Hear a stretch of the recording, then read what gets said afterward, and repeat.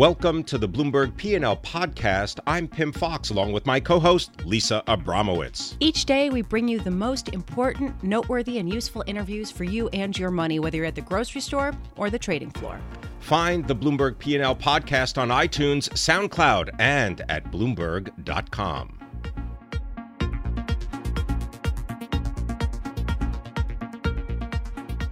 I want to learn more about General Motors' announcement today that it was investing $1 billion in a U.S. investment plan, spending on models and plants that have long been in the works. So I want to bring in David Welch, Detroit bureau chief. My first question for you, David, is how much of this plan was already in the works and how much of this is new as a result of some of the cajoling from President-elect Trump's team?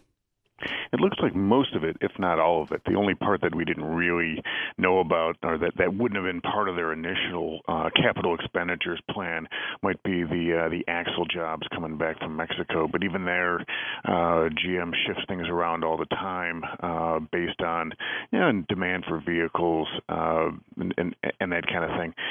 The white collar jobs, which is the bulk of this, that's 5,000 workers who will be doing R&D, who will be doing advanced development work on autonomous vehicles, and also some people who are working for GM Financial, which is the lending unit. None of that would have been in Mexico anyway, of course. But those are areas that GM has been growing and adding more people. They had announced a while ago they were expanding their technical center north of Detroit. So a lot of that stuff was already in the works. Factories too. Down in Mexico, they do make a lot of small cars and things that are already low margin because the wages are cheaper, and that's the only way you even have a hope of making money on compact cars. As the market shifts away from that stuff and they're building more SUVs to meet demand, that stuff will naturally require investment in the U.S. Well, David, we got a chance to spend some time with you at the North American International Auto Show at Cobo Hall in Detroit, and I'm wondering if you could give us a little bit of a look into the detail of the auto industry right now, what with the emissions scandal that plagues not only VW's balance sheet, but certainly vexes Sergio Marchionne of Fiat Chrysler. What are the big themes right now that you recommend people watch? Well, regulation is a big part of it, and it's been a really busy few weeks in the auto industry for a couple of reasons. You have the Obama administration leaving, and on their way out, they're trying to really make sure that things like clean air regulations are really adhered to. So they both the Justice Department and the EPA really handed Volkswagen some really big fines and some indictments. They really went after them, and they're going after Fiat Chrysler to make sure that the devices they had in their cars were not cheating. They haven't said they're cheat devices yet. There are 8 devices that change the emissions performance of the vehicle under certain conditions. All cars have those. Those are legal. You have to tell the government they're there, and they didn't do that. So that is that would warrant a penalty, even if they are fine. They have to be disclosed. Now, if it turns out that they were done to cheat emissions tests, which is something Sergio Marchionne, the CEO, has denied, then the fines could get really big, like they were with Volkswagen. But at the moment, it's not really. They haven't proven that that's the situation. David, just turning back to GM, I'm wondering, how much of this is a public relations stunt, or how much of this would have been done in the past with a company extolling its upcoming expenditure plan. In a release like this, is it just the media? Is it us that is making a bigger deal about this because we're putting it into our pattern of trying to respond to President-elect Trump? Or has there been a material shift in approach to how some of these car companies communicate? I think a lot of it is the former. General Motors spends $9 billion a year in capital expenditures, and that's new cars that are coming to market in the next few years, and that's tooling up the factories to make those new cars. Every time you have a new car, you've got a new chassis line, a new paint shop, a new line for the body panels, new stampings for those bodies, and all that requires a lot of capital investment, and they do it to the tune of $9 billion a year. Some of the vehicles they're coming out with in the next few years are sport utility vehicles that they didn't previously have. So for example, between now and 2020, Cadillac is supposed to get 3 new SUVs that they don't have now. Why? Because Cadillac is behind in luxury crossover SUVs, which is the sweet spot of the luxury market. They have 1. Audi, BMW, and Mercedes have 2, 3, or 4 in their lineup, so GM's just catching up. You're going to need factories to make those, so that's going to be a big part of the investment right there. So all that stuff was in the works. So you're talking $9 billion a year between now and 2020, $1 billion that they're announcing, and the 1,500 jobs that would assemble those, and a lot of that is retained jobs, which means that had they not put a vehicle in that existing factory, they would have laid those people off, but instead they're giving them something to do, so they'll keep those jobs. So a lot of it is stuff that would have already happened. The investment in autonomous vehicles and R&D would have already happened, and they have already stated that they want to grow their lending business to make more car loans. That would have happened as well. The only thing that might have happened is the 450 jobs, these are people making axles coming back from Mexico to the U.S. So that may have stayed down there. So there's that. But a lot of this is just, and they've told me this, moving forward, the announcements they would have made, basically under pressure from Trump and in order to play nice with them. Remember, the automakers have a lot of stuff they want out of the Trump administration, which is maybe a little bit more relaxation on the fuel economy standards, right, and also lower corporate tax rates. There are a lot of things they'd like that the Obama administration didn't want to do. We're going to leave that for another time. I want to thank you very much. David Welch is our Detroit bureau chief for Bloomberg News.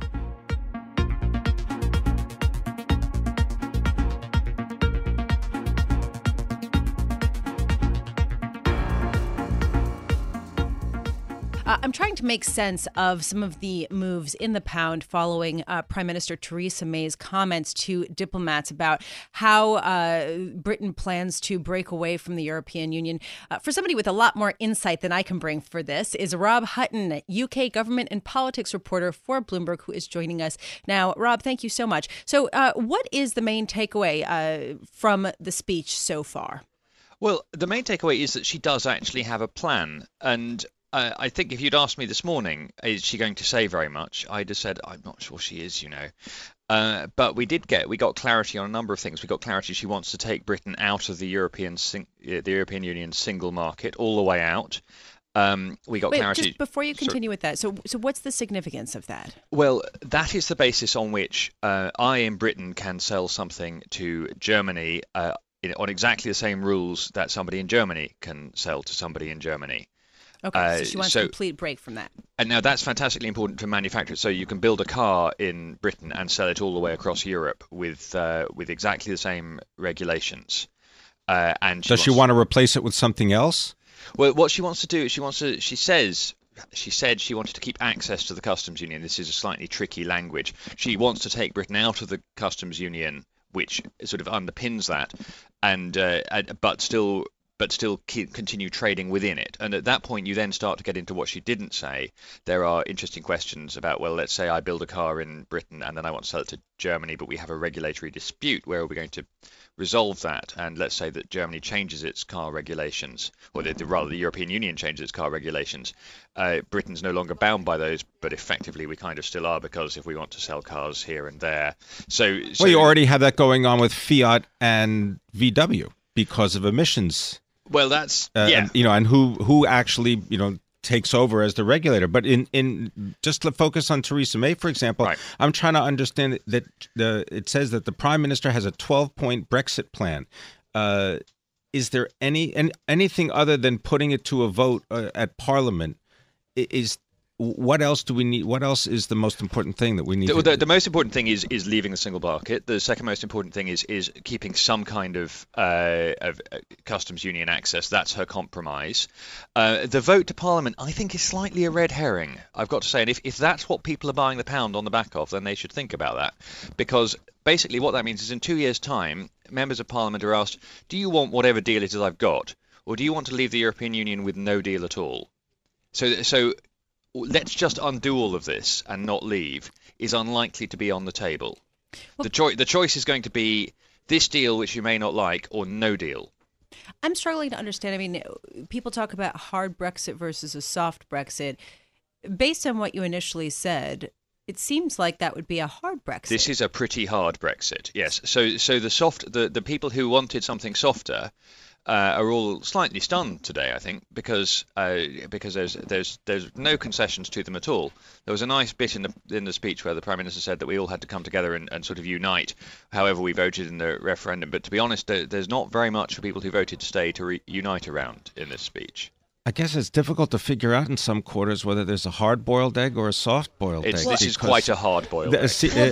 But you say it's a hard-boiled egg, and yet you see that big rise in the value. Well, that's what I want. Rob, that's what I want you to expand on, because why is, as you said, is this just a red herring and someone's clawing at something? And because I wonder, is President-elect Donald Trump in some way connected to? Well, I mean, there may be other reasons, and other things are going on. We had higher than expected inflation this morning, so the pound was already on its way up before the speech began. The pound did definitely rise when she talked about a vote, and on the past, the pound has risen on things that made Brexit look less likely.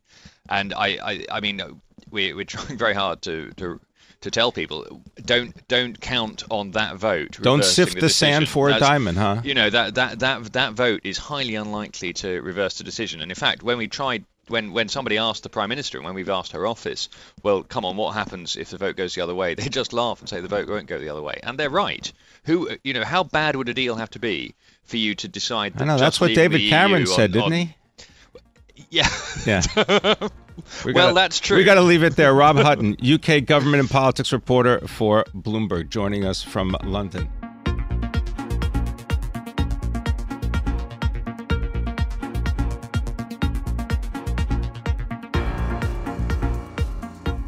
I want to bring in Joe Carroll, who covers the oil industry for us at Bloomberg, to give a little bit more color around this ExxonMobil purchase of shale land. They paid $5.6 billion in shares for this Permian Basin land. And Joe, I want to start with, was this an expected acquisition of Exxon's?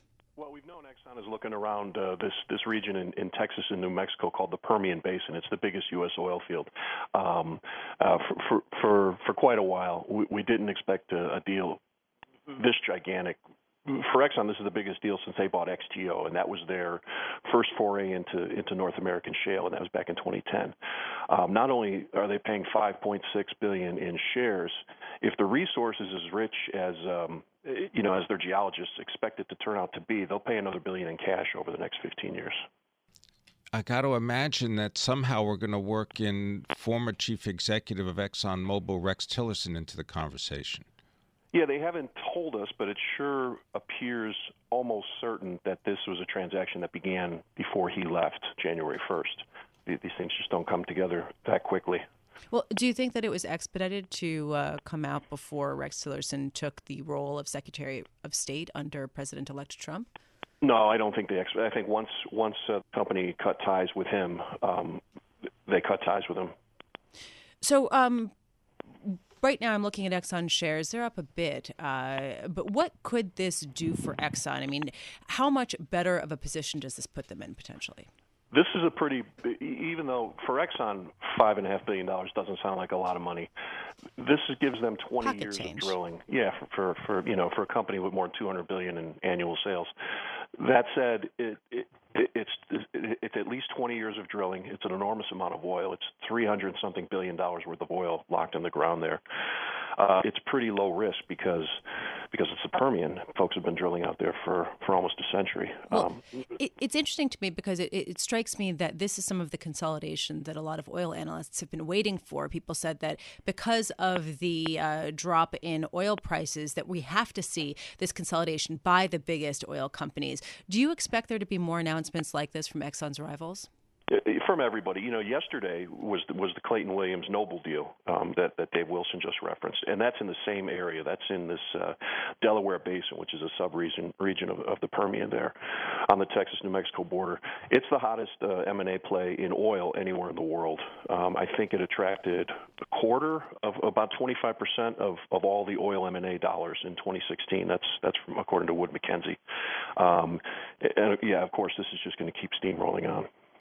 At what point does the price just become too expensive? Because if you've got ample supply in a domestic market, then you face the prospect of having more supply than you need. You mean you're talking about the price of oil? Yeah. As far as Exxon goes, they're confident they'll get double-digit returns as low, with oil as low as $40 a barrel. I believe Noble said the same thing yesterday. Right. So $40 is the break point for when you flip the switch to get the shale oil out. Well, $40 is the break point where you're making, 15, 20, 30% return. It can certainly go lower than that. Joe, has it gotten cheaper to extricate oil from shale drilling? What's happened is on a per unit basis, sure, because what they've done is they just drill these sideways wells for a mile, for 2 miles now. It costs more to drill each one of those wells, but the amount of oil that comes gushing out is so much more massive that, your per unit costs are a lot lower. Because that was one of the big obstacles, right? In the U.S., it's a lot more expensive to extricate oil than it is, for example, in Saudi Arabia or in Iran, correct? Correct. So going forward, could any regulations actually help Exxon access more of the land that they just purchased? Could that have played into this at all, or not really? Unlike the rest of the world, in the United States, almost everything that gets drilled for oil and gas is privately owned. It's not like working in Canada or the UK or really anywhere else in the world where the government or the crown owns the resource. So given the fact that most of the regulation comes at the state level, I don't see a huge impact from the federal situation. Well, Joe, tell us about potential price changes. $53, $52 a barrel. The OPEC meeting is in May. You've got this confluence of shale oil plus a new President-elect Donald Trump. What do you see in the next 90 days? In the next 90 days, I think you continue to see more deals in the Permian, more M&A. As long as these companies can lock in prices by with forward hedges, they're going to drill as much as they can, and make their returns. I think it was the Saudis, was it yesterday or the day before, said they don't expect the OPEC cuts to last through June. Correct. So I think we'll really see an impact there. All right, I have a feeling you're going to be very busy, and we thank you for it. Joe Carroll is Energy America's reporter for Bloomberg, giving us some perspective and additional information about ExxonMobil paying $5.6 billion to expand its acreage in western Texas. That's right.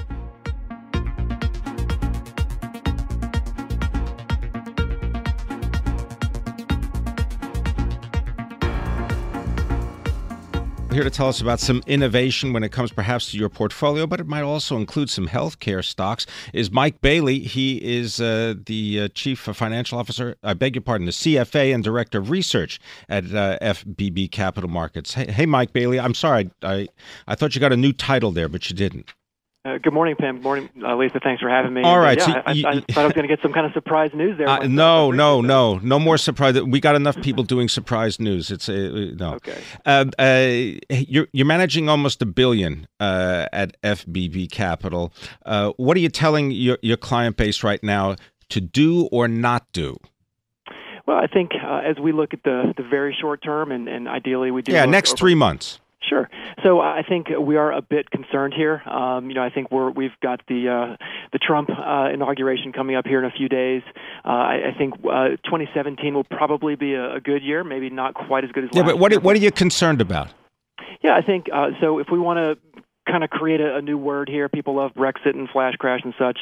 So Trumpsecution doesn't quite roll off the tongue, but I think we're getting to a phase where investors expect Trump to execute, and we're getting, the rubber's about to hit the road here Friday.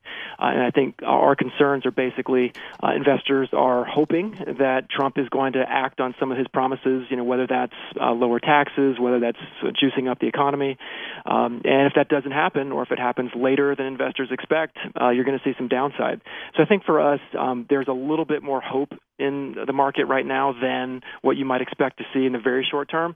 So, also we sort of haven't seen much volatility at all, really, since, the election, actually. So I think putting some of those pieces together, we wouldn't be surprised to see a little bit of downside, later this week, early next week. And then I think investors will catch their breath. You will see the new administration start to roll out some policies, and I think that some of those expectations will get realized as we head towards the latter part of the year. Mike, I thought that it was interesting that you said that you think that there's roughly 15% upside and 5% downside for the year, sort of to your point that in the near term, perhaps downside, but over the longer term, upside. I thought it was also interesting that you mentioned industrials and healthcare as all-weather sectors, particularly healthcare. This was interesting to me because we've seen a lot of volatility in biopharmaceutical stocks and as well as hospital shares on the back of Trump's comments. So why is this such a stalwart industry? I think when we look at healthcare, and I am a bit biased, I used to be a healthcare analyst, so I've spent a lot of time looking at it. I do think there are a lot of spaces within healthcare where you can do well over a number of years. And it may not necessarily be, the big pharma, the big biotech that folks think about as kind of the headlines. Maybe it's services. Maybe it's a managed care insurance stock. Maybe it's a mid-cap medical device stock. But there are some companies that, in our view, are changing and growing pretty meaningfully over a number of years. And they've got they're diversified. So if the U.S. is down one year, maybe they'll get helped internationally the next year. So there are some spaces we like. However, as you mentioned, there are certainly some areas that had a great bull run over 2, 3, 4 years, and that kind of came to a screeching halt. So we're awfully cautious of some of those spaces where, whether it's Trump's, drug pricing tweets, things like that, that where you can get in trouble with some of these companies. Right. So we're trying to look across the whole space and find some pretty interesting names that are growing nicely. Are you finding any opportunities outside of just the broadly traded shares? Just in terms of sort of the traditional U.S. pharmaceutical stocks, or looking at other kinds of healthcare companies? Or just, other assets of the healthcare companies. Are stocks the best way in? Yeah, good point. So, as a sort of generalist investment firm, we do equities, we do fixed income, preferred, things like that. So we look across the capital structure. In general, for healthcare, I think we tend to favor more on the equity side, but we certainly own plenty of corporate debt for healthcare companies. I think, though, looking at healthcare in particular, you do get some nice yields. So I think that it is a space, if you do own it, if you're overweight, you can certainly get some decent yield, and maybe you don't have to be overweight bonds, for example, within healthcare. But there's certainly some ways to play it. On the preferred side, for example, not quite as many healthcare names available there, but certainly a handful to choose from. Hey, Mike, what's been the best and worst call that you've made over, let's say, the last 12 months? So we can either talk about it within healthcare or just broadly. No, broadly. I want to know, like, for example, were you a bond bull when everyone, tried to get out of the gate, and then you got head faked out of that one and got, bullish again? Yeah, so if we look, across all markets, I think one of the areas we did maybe a bit better, this goes back a little bit over a year, we were a bit cautious on high yield, kind of heading into the energy junk bond meltdown in late 2015, early 16. So we were a bit... So like a medium-term call. Yeah, so I think that was sort of the call there in high yield. I think from a negative, I think we probably could have taken a look at our Treasury exposure a bit differently heading into the election. I think that's certainly a space where I think a lot of folks were caught off guard, and we were probably there as well. But in general, I think we try to be a bit more nimble on the equity side. From the bond perspective, we tend to be a little bit more patient, I think, and sort of realize that the bond market does move a bit more slowly compared to equities. But we do certainly take a look look at each asset class out there. Well, I'm just wondering, do you have to add another metric now? And I'm serious here when it comes to tweet volume of a particular company or a particular industry, because we have a function on the Bloomberg that offers that. And I'm sure there are many others, but certainly not like this and integrated. But so we're able to see this and then you correlate it to news articles read and so on. Do you think that is a valid a research criteria that's going to have to be added into your perspective? I think if we get the next 4 years looking like the last couple of months, that's certainly a possibility. I think certainly a lot of smart investors are using every data set they can, and if it turns out that tweets become highly correlated with a lot of blue chips or big companies out there, that's certainly relevant. I think another point that we sort of think about is just volatility in general. So if you've got a lot of presidential tweets out there driving market volatility, that's something we want to take advantage of. A couple of things we're looking at is some of the, for example, online brokers or some of the exchanges out there, I think are positioned pretty well to improve as you get more volatility. So that's one of the ways we're playing it without trying to get as focused as looking at individual companies that may or may not have a tweet coming out that could drive it intraday.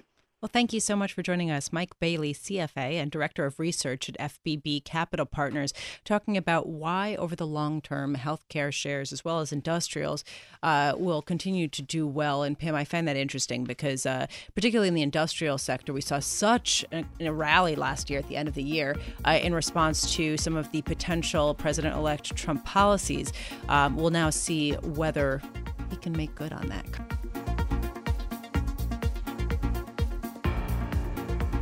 Thanks for listening to the Bloomberg P&L podcast. You can subscribe and listen to interviews at iTunes, SoundCloud, or whatever podcast platform you prefer. I'm Pim Fox. I'm out there on Twitter at Pim Fox. I'm out there on Twitter at Lisa Abramowitz1. Before the podcast, you can always catch us worldwide on Bloomberg Radio.